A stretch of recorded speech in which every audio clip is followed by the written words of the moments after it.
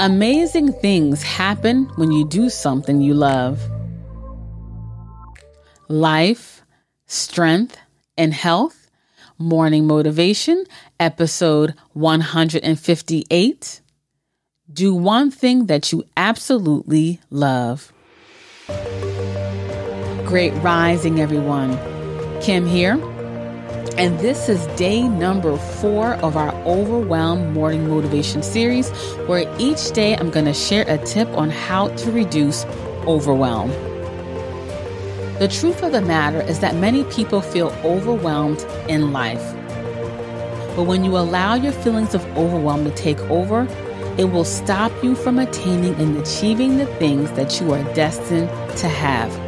It can cause you to give up and quit, to not succeed because you are too overwhelmed to keep going.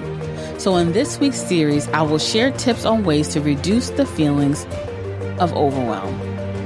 And in this episode, I'm going to talk about the importance of doing things that you love.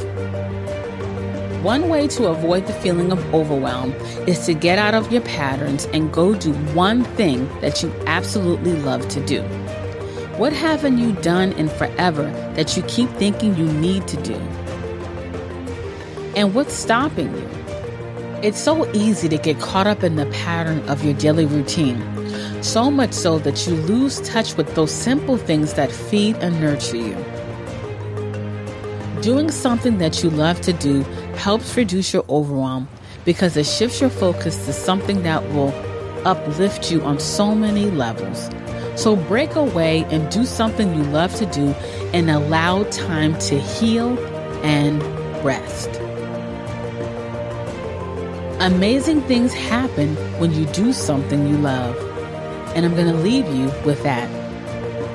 Make sure you subscribe to our show. We are located on all the major podcast players. Just search for Life, Strength, and Health. The show notes page for this episode is lifestrengthandhealth.com/MM158. That's lifestrengthandhealth.com/MM158. There, you can learn more about our wellness center, Life Strength and Health, and you can also opt into our mailing list so that you can be notified of any trainings or events that we'll be having in the future. So thank you for listening. Make it an amazing day. Live healthier. Peace and blessings.